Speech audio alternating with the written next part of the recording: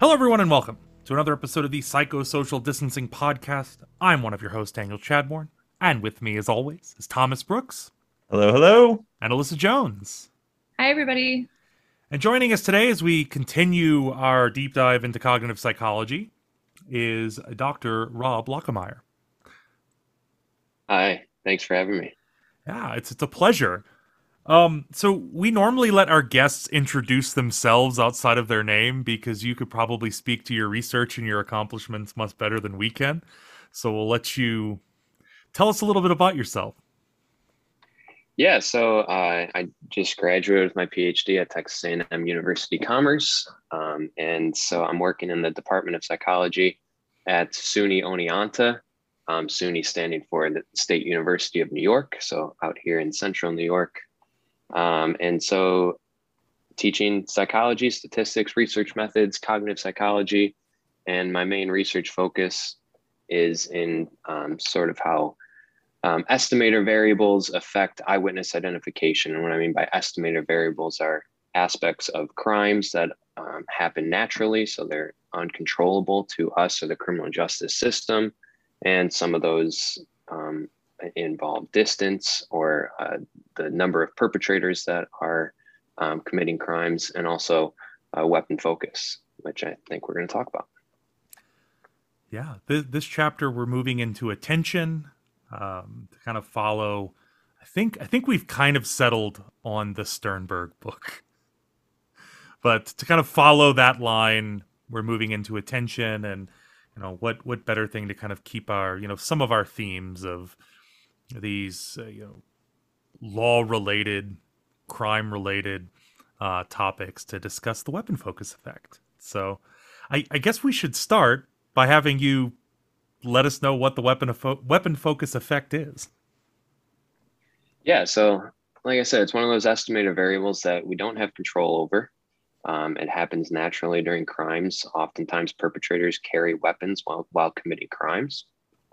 And so the general weapon focus effect is how weapons harm memory for the perpetrator's face, but also memory for the scene and things that are happening during the event. So it can affect identification performance, and it can also have some effects on confidence. But generally, as we'll get to, confidence is seen pretty stable across different conditions of weapon versus no weapon. But yeah, the general weapon focus effect is just that weapons harm memory. And as we'll speak about, due to attention mostly. So, what is the magnitude of the effect of weapon focus? Because I'm thinking, when I think of crimes, I obviously think of violence or things related to weapons. So, if, I don't know what the majority of violent crimes are with a weapon present, but is this kind of like saying that if a weapon is present, we can't trust an eyewitness? Or is this just something that we need to take into consideration when investigating crimes? Yeah, so there was a recent sort of survey study that holds criminals that are currently in prison, and about 20% of them said that they had a weapon when they committed the crime. So I think that's a pretty decent percentage, 1 out of 5. And so, yes, this is something that affects memory, and I don't think we can totally eliminate an identification that's made with a weapon, because confidence data has shown that high confidence can still reasonably predict accuracy even when a weapon is present. So it is something that we need to take into consideration and educate jury members on when these types of crimes come up at trial. But there is research that supports how eyewitnesses can still be reasonably reliable, even when a weapon is present.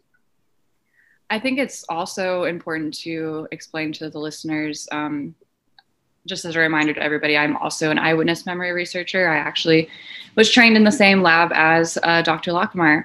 But I think that it's important for everybody to also learn about how the weapon focus effect really seems to be prominent in the data that has to do with like the details about the perpetrators, like appearance, like their clothing, or certain other details about the crime itself. A lot of the data doesn't necessarily support that the memory for the face is as harmed as the other details. So there is still, like Rob is explaining, there are reasons to believe that there is still a chance these eyewitnesses are at least able to produce a sufficient lineup identification response. So like when it comes to memory and attention, this is just essentially one of those things that can split attention because you're focused on this item and you're not going to be as focused on these other things. And it kind of, I think, adds to some of the conversations that we've had before on eyewitness testimony and whatnot, that this is sort of a piece that we have to take into consideration. And it's like kind of why other evidence and other aspects of building a case against a perpetrator with a gun or another weapon is very important. That reminds me, I was going to ask as well, are all weapons created equal for this effect? Because I think like the prototype weapon is a gun, but are there like, a baseball bat wrapped in barbed wire? Is that going to draw the same effect? Yeah, there has been some research on that, and I pretty much yes. But there's even also been some research on just your normal objects like a stapler being used as a weapon. So a non-weapon being used in a threatening way that can produce the same effect. Not as large, but we can see some effects on particularly recall, like Dr. Jones was speaking on. But yeah, I think for the most part, as long as a weapon is threatening, it is going to most likely produce a weapon focus effect. Interesting. Okay. Yeah. I'm just thinking about trying to take this to like the next degree, and like if you threaten someone with a rubber chicken, does it have an effect? Like is there a limit that you can hit before it just doesn't have an effect? Maybe it's two. I mean, I think that's one of the things that we were going to talk about, are sort of these types, these hypotheses that are around it. And I mean, is there a point where maybe it doesn't have to be threatening, but the flip side of this being the unusual aspect of it? And so maybe you could touch on that, these kind of two competing hypotheses. Yeah. So we can start with the threat or arousal hypothesis, which comes from the work that Loftus has done in the 80s, but also other researchers throughout the 90s, and it's continuing today. It's a really thoroughly researched effect, but it can be traced all the way back to James Easterbrook in the 50s in his cue utilization hypothesis, which essentially states that under heightened arousal, the attention of people is going to be narrowed onto the most central cues that are relevant for survival, and sort of the peripheral details are left alone. So in a survival situation, you see a bear in the forest, you're going to get tunnel vision and only be able to focus on the bear because that is what is most relevant for you to escape that situation. So that's analogous to the weapon focus effect, and how when weapons are present during crimes, eyewitnesses often report that they feel threatened, and due to that threatening nature of the weapon, their attention is drawn to the weapon and away from the face. The weapon becomes the central detail that's relevant for survival in that situation. And the face becomes a peripheral detail. Even though for us in the criminal justice system, the face, we would like to see the face be the central detail. We want that to be remembered over the gun. But there has been research shown that people do recognize the gun because it is a central detail, but obviously a reduced performance for recognizing faces and other details about the crime. So that's the arousal hypothesis. And then sort of in the 90s, work done by Carey Pickle started the unusualness hypothesis. And that said that, well, it's maybe not so much about the threatening or the arousal nature of a weapon, but that it's unusual, that somebody is just in a convenience store and somebody, a perpetrator, runs into the convenience store with a gun. It's unexpected. Attention gets drawn to it because it's unexpected within the context of the event, and that is what drives attention. So it's pretty, I think, well founded that the weapon focus effect is due to attention. However, what's up for more debate is what draws the attention. Is it the threatening nature of the weapon or the unexpected nature of a weapon in many contexts?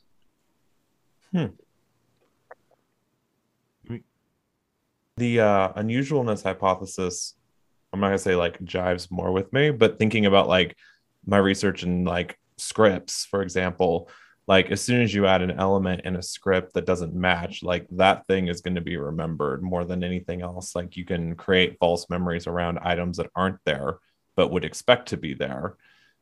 So if you introduce something that's totally alien to the script, then people are going to remember it. It's going to stick out.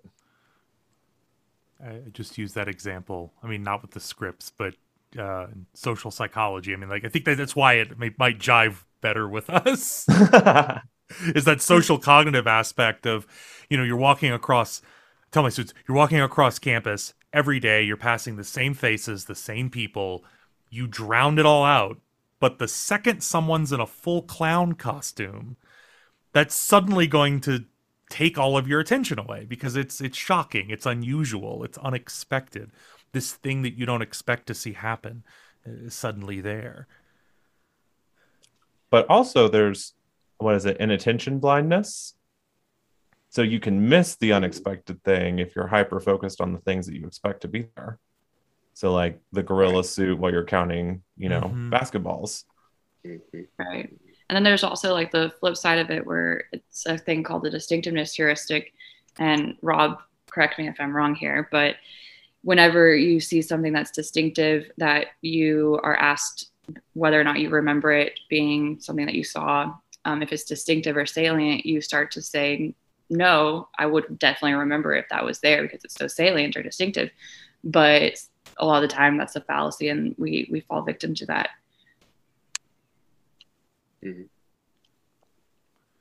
Which one are you more partial to? Or do you just sit back and watch the researchers fight in the journals? I think they're all effects that are definitely real and that happen. I think that it's just going to depend on the circumstances and what's being assessed or what's being evaluated, whatever it is that you're trying to search your memory for. It's just going to depend on a lot of circumstances, in my opinion. Yeah, I think going back to the research around the unusualness hypothesis, I think it's important to talk about how the effects can be diminished, but they can also be increased depending on the context, right? So there's been studies done showing a gun at a shooting range that fits in the context of the environment, and we don't see a weapon focus effect in those cases. So that's definitely support for this unusualness hypothesis. But again, on the flip side of that, that's also the congruent aspect of a gun at a shooting range is not going to elicit arousal either. So even though that support for this unusualness hypothesis, it's also diminishing the arousalness hypothesis at the same time. There's other research that has that takes into account prior knowledge. So a gun that is held by a police officer, so not the environment, but a gun that's held by a police officer, weapon focus effect is diminished in that case as well. Because again, it's expected that a police officer is going to hold a gun, but people are also not threatened by a police officer with a gun usually, because they expect them to have it.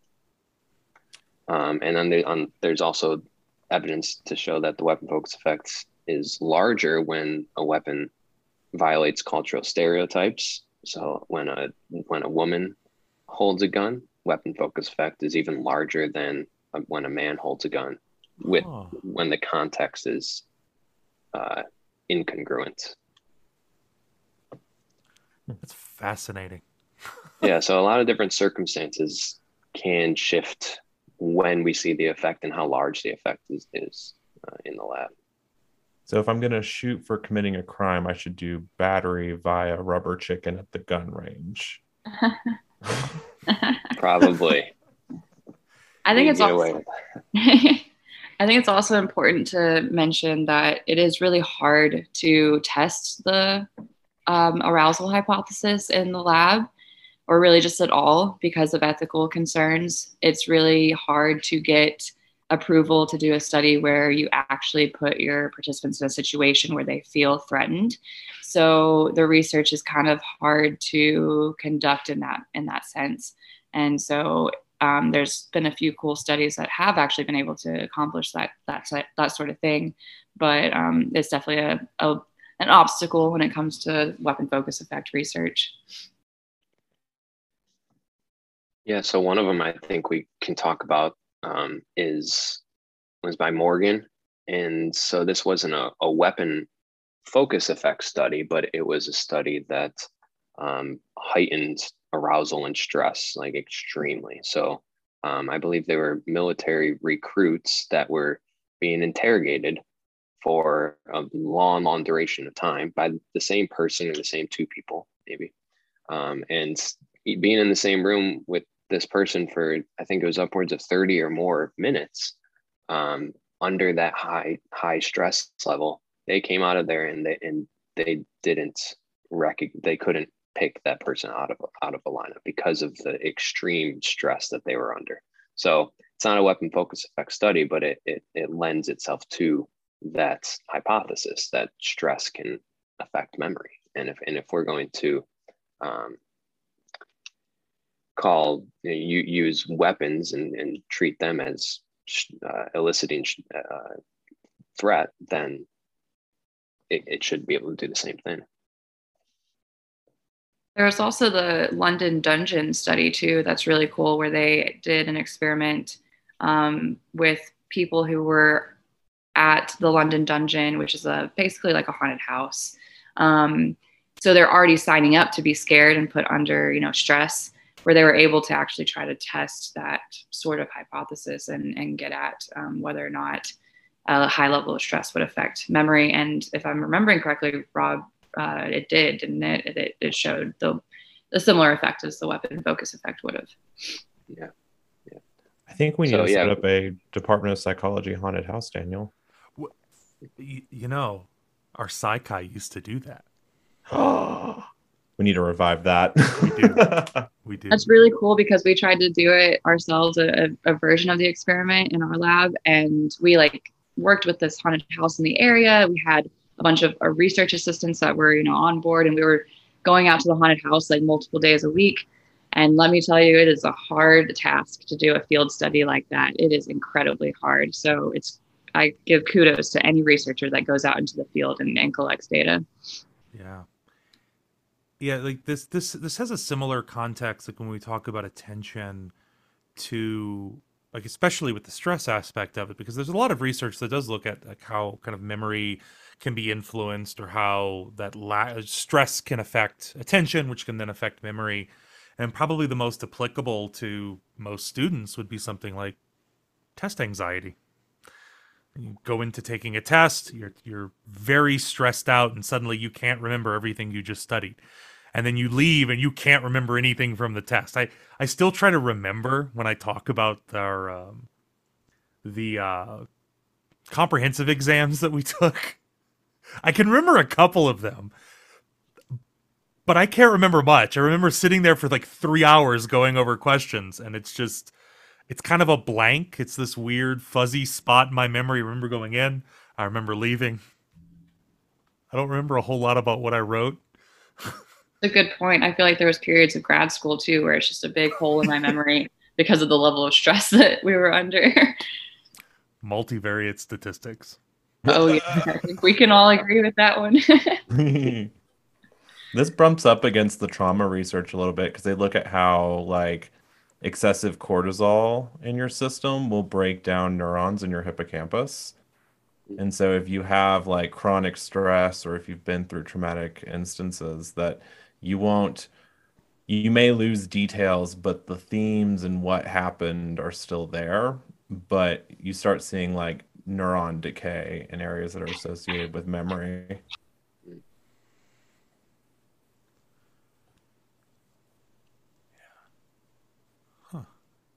That's really interesting stuff. I'm gonna have to work that into my intro class. Mm-hmm. Yeah, I didn't remember learning that, but I'm sure I did at some point. But that's really cool to understand that goes on. It's not cool that it happens, but it's cool to understand it. good qualifier. Yeah. Could we dig a little deeper into eyewitness confidence? I was showing my intro class, actually, a video from Loftus, knock on wood, where she talked about how false memories can be delivered very emotionally and confidently. So how do we know when confidence is a good predictor of a memory, like a true memory, and when it's not a good predictor of a true memory? Yeah, so I think the biggest thing, and in reference to that video potentially, is that we should never trust a confidence assessment judgment that happens in court, that happens months or a year after somebody identifies somebody from a lineup. The most current research finds that we need to assess confidence immediately after a lineup, and in that case, there is some value.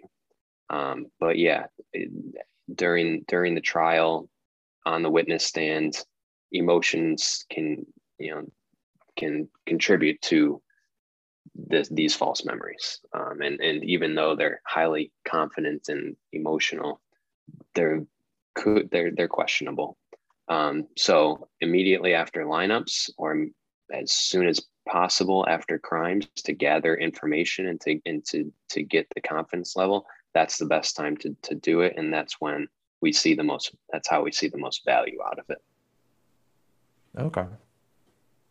Yeah, because I guess I didn't think about the timeline when someone would be doing a eyewitness, like doing a lineup, because that's usually relatively quickly after the crime, or at least they try to make it relatively quickly. But then you don't actually go to trial till 6 months, a year and a half later. Yeah, and throughout a few decades ago, in like the 70s and in the 80s, in the eyewitness fields, people thought confidence had at best a weak relationship, and that was one of the reasons why they thought that, is because they were assessing delayed confidence judgments. But when we assess immediately after lineup confidence judgments, along with some statistical advances, we see that there can be actually a pretty good relationship between confidence and accuracy. And we see that with the weapon focus effect literature. There's a few papers that have shown, even when a weapon is present, if somebody reports high confidence, they can be highly accurate.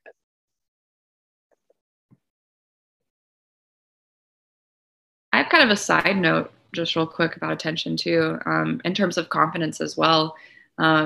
It's interesting because I think, Thomas, you mentioned something about this earlier in the discussion, but there are certain factors that can draw attention away from the weapon, even though the weapon initially, drew attention to it. So for instance, distinctive features on the face actually can get rid of the weapon focus effect, basically, or reverse it. So there's one particular study that I'm thinking of. It's Carlson and Carlson 2014, where they showed that if you put a pretty salient distinctive feature on the perpetrator's face, that the weapon focus effect disappears, and it's pretty much they theorized that, or speculated that the distinctive feature drew attention back to the perpetrator's face, and so that got rid of the tunnel vision effect that is potentially going on with the presence of a weapon. But again, confidence seems to stand true and still be pretty reliable in terms of accuracy if they report high confidence, like Rob said. Did with that, are they mainly focused on like the thing? So like if you were to, let's say, put something on your face to make it, would they focus on like whatever it was, whatever that distinctive feature is, but not the rest? Or does it kind of just bring their attention to the face as a whole? That's a good question. So I've done a little bit of research in terms of just distinctive features on the face, and it does seem to harm performance in terms of memory for the face. We're not completely sure if that's purely due to attention and like attention being drawn to the distinctive feature and not the rest of the face, or if it's something to do with a disruption to the way the face is being processed as a whole, whether that is attention-based or not. It would be really cool for somebody to do a study where they use eye tracking data or an eye tracking machine to determine where the person's attention is being allocated or drawn to. And I think actually we might know somebody who's working on a project similar to that, or hopefully. But it would be really cool for somebody to do something similar to that. I know that there's a lot of eyewitness studies out there, not a lot, but a few eyewitness studies where they've used eye tracking, but I can't remember one in particular that's used or manipulated distinctive features on the face as well as a weapon, for instance. That would be really cool to see. I'm thinking that's going to be tough. Yeah, I think it's been a long time since we've seen an eye tracker weapon focus study. There's a few out there, but I don't think there's anything in terms of both distinctive features and weapons to see exactly how the allocation of attention is distributed. In those studies that you just mentioned, I'm actually not familiar with them. Did they show that the fixations or like the eye tracking showed evidence of the eyes following the weapon?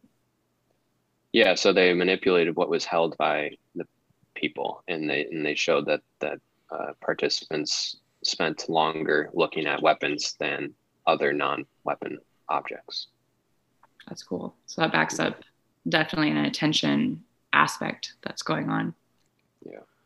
I don't know. There's got to be something out there for eye tracking that doesn't involve you like looking at a screen and then them tracking sort of where you're looking. I'm not sure how they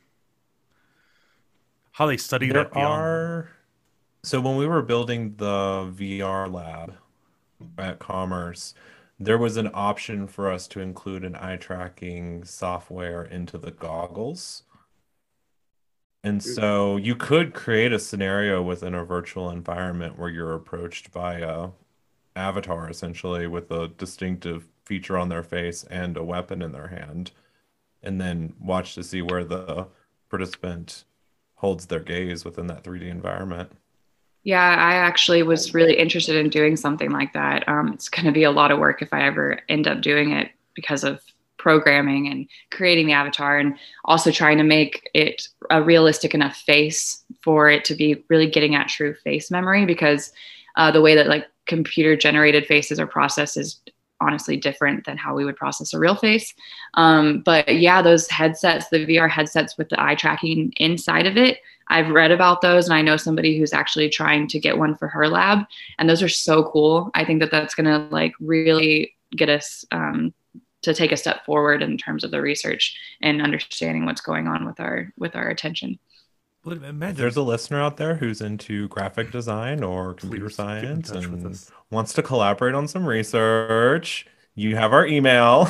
Yes, please contact us. We need help.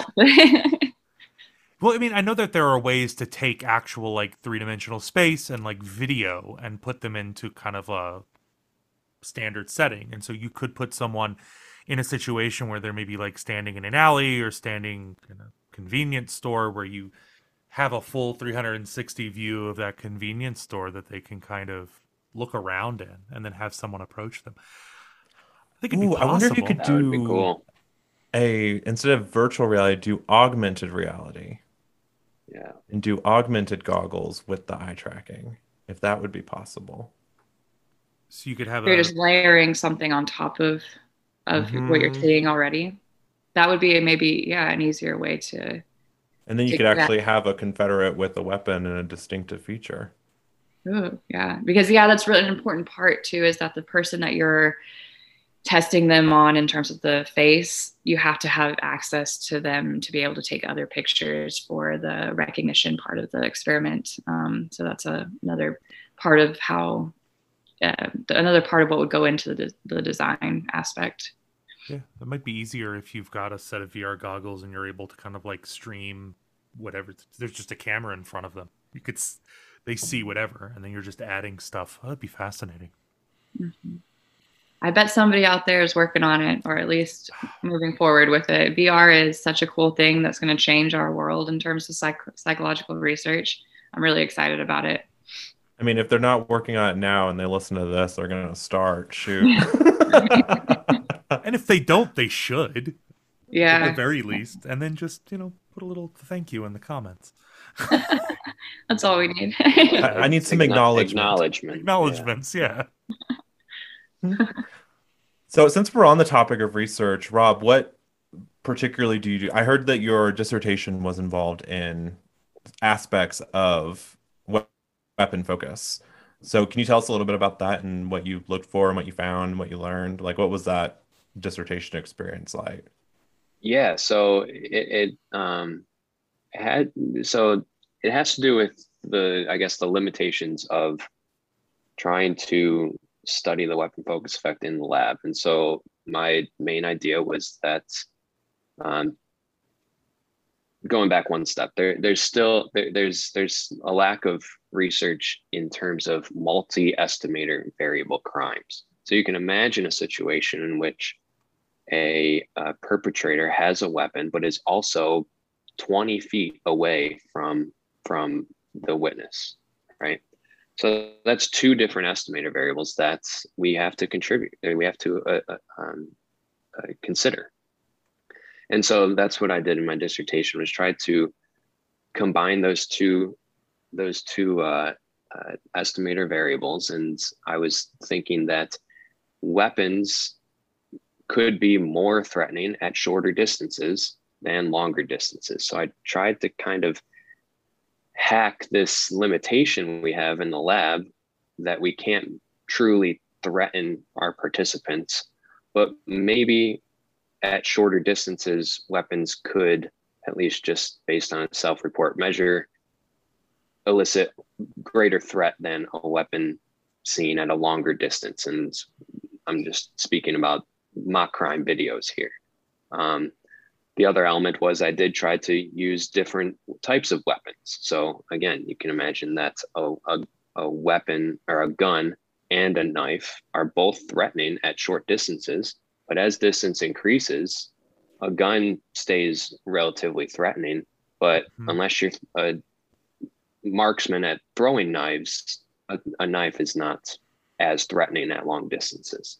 So that's what I tried to tackle. I tried to manipulate the distance in which the perpetrator and the witness was, the distance between the perpetrator and the witness, and whether the perpetrator had a gun or a knife or nothing in their hands. So I created mock crime videos. It was a person standing in a location with a gun or a knife or nothing behind their back, and they pulled that out. And after a distractor task, my participants viewed a lineup and tried to pick out the perpetrator from the video. It turns out we didn't find that much. There was a bit of a power issue that limited us. We did find the obvious distance effect. Longer distances harmed memory more than shorter distances. And we saw at short distances a trend in the right direction for a weapon focus effect. The gun was descriptively harmed memory more than a non-weapon, that just an empty hand. But at long distances, they didn't separate. Both a gun and a knife were still equally impactful. But in my limitations section, one of the things we've been talking about, virtual reality, augmented reality, is that was a short paragraph for my limitation sections, because I talked about these ethical concerns about threatening participants. We can't actually wave a gun in their face. It won't get through IRB. So virtual reality is one way that I think weapon focus effect literature could turn to, and maybe IRB might approve a study in that realm. Mm-hmm. At least you have a better shot. You know, we have some colleagues that do horror games and make participants freak out in virtual spaces already. So yeah, right. Yeah, right. So there is some precedent. I've done that experiment, and it is crazy what some of those games will do to you. But imagine too that there's we're still understanding like the extent of how real it is for the person, or how kind of again perceived. So maybe within the next 5 years it'll be fine, and then at some point someone's going to do a study and be like, you can't wave a gun in their face in VR either. Oh man, yeah, no, that's true, because it is terrifying. Mm-hmm.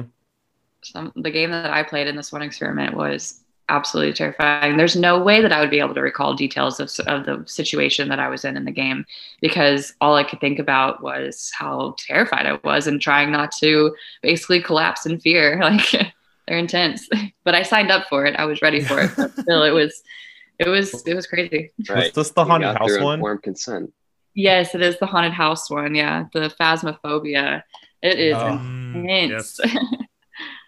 No, I just I did that one too. I just crawled along the side of the walls, and I was like, "Ghost, are you there?" Nope. Okay, back to the van.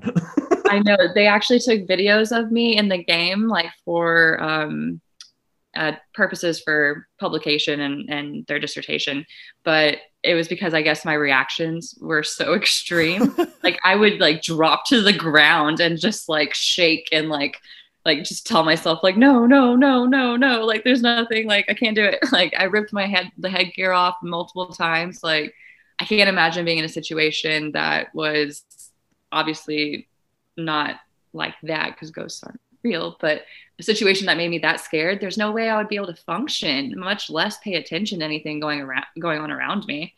All I want to do is shut my attention off, basically, if I'm that scared. We should play that game. It's like 4-player. You could play it non-VR, and we can see how much we can remember from it afterwards. I would love to play that's that. That's how I did it. I played non-VR. I couldn't do it. Turn the lights off, put big headphones on. Yeah, really set the mood. Not remember anything about the house. Yeah. That's fascinating. No. We'll need to have that researcher on once the dissertation gets published. Yes. Yes. Definitely. Yeah. It's a very cool study, so y'all should definitely do that. Cool. I'm trying to think. This may be a space that we cut. Yeah. I don't have any more questions. I guess we could end with we try to ask, I guess, all our guests something along these lines. Where, in part, where do you see the future of this research going maybe outside of VR, and what would be, I guess, sort of your dream study if money was not an object, if IRB was not an object? What's sort of the dream study in something like this to maybe parse out some of these issues? Yeah, I mean, I think what Alyssa alluded to earlier, the haunted house aspect of this would be awesome to get into the field and test this in the real world. But I mean, if IRB is not a thing either, we can just stage a real live event. Start Right? mugging all of your participants as they come into the lab. Mugging them all, yeah. If we really want to see what if it's threat or unusualness, that's pushing the boundaries all the way. We could test all the different weapons too, you know, brandish a knife, bring in a shotgun, a beer bottle, Rubber stapler, chicken. whatever we want. Like we could literally Rubber chicken. rubber chicken, a bomb. We could test everything. I mean, really, the haunted house, you could design a room in the haunted house to do that. And then That's your true. Confederate would just pick up a different weapon every time. Yeah, that would be Somebody great. came in. That is a good idea. I wonder if you could do the same with something like an escape room.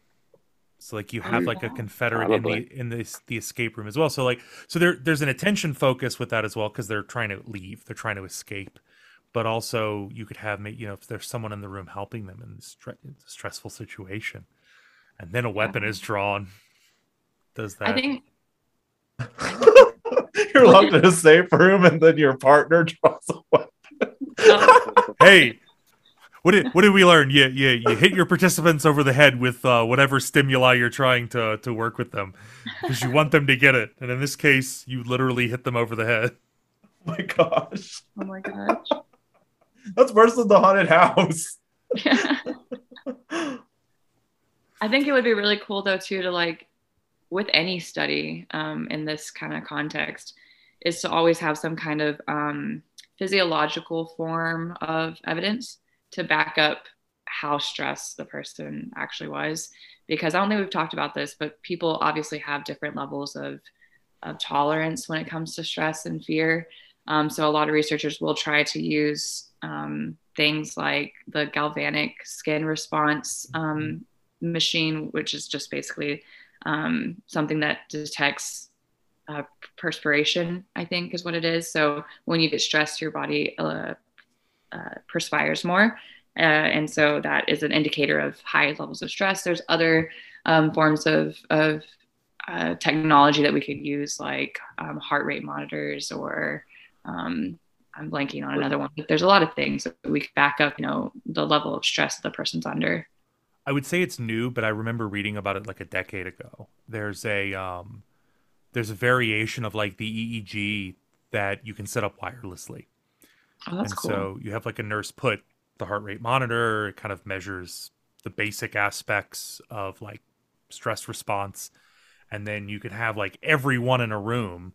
Because I remember coming across this when talking to a research methods student about doing like test anxiety studies. I'm like, well, you bring them into a room, you have to put the whole EEG and all the equipment on them.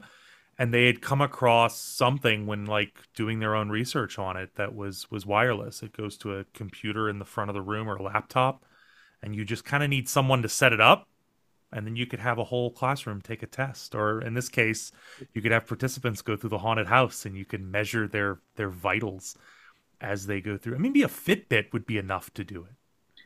That's interesting, actually. Yeah, Fitbit or an Apple Watch, something that tracks your heart rate and over a period of time.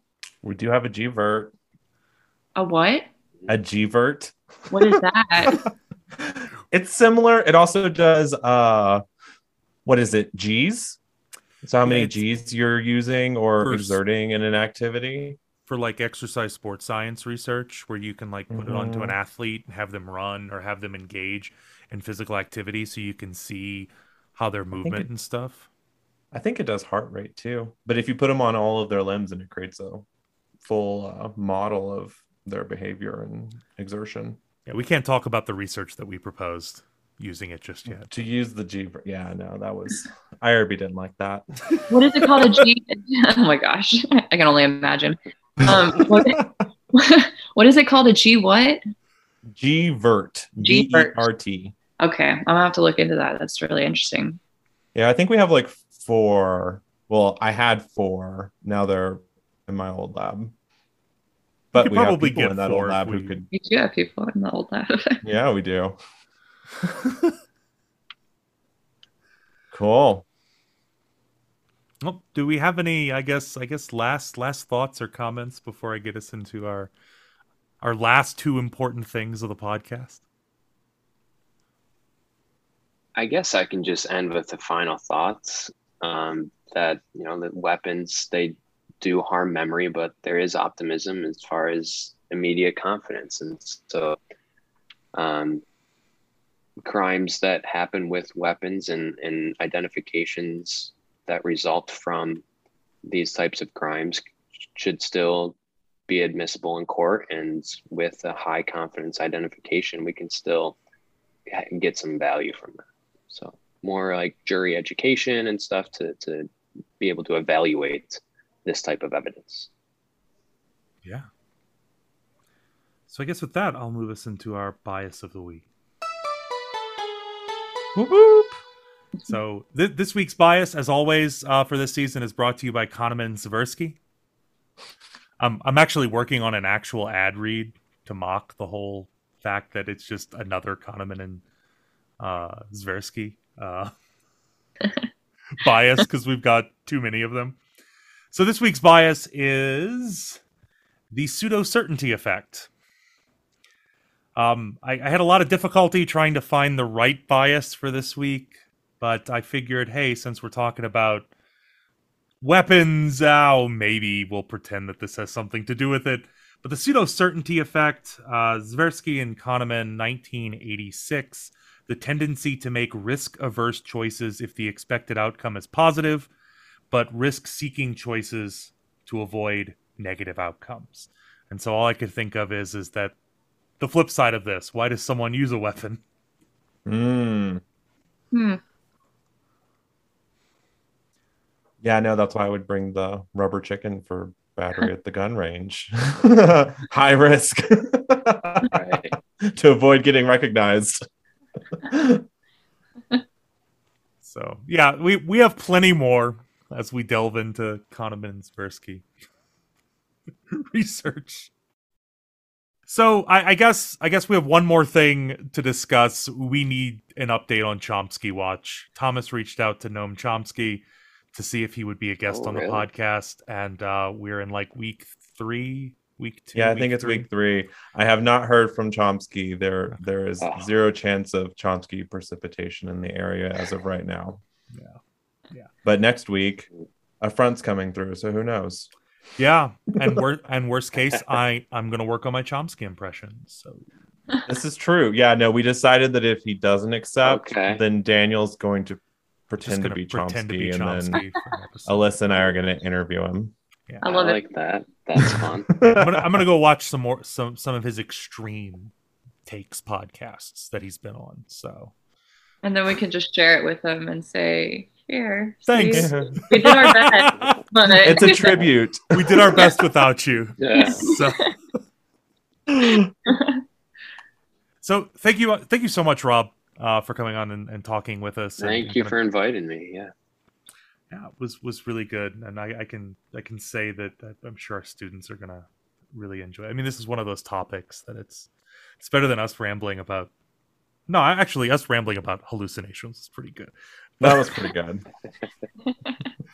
So yeah, so I guess with all of that, we will bid our audience goodbye. Goodbye, everyone.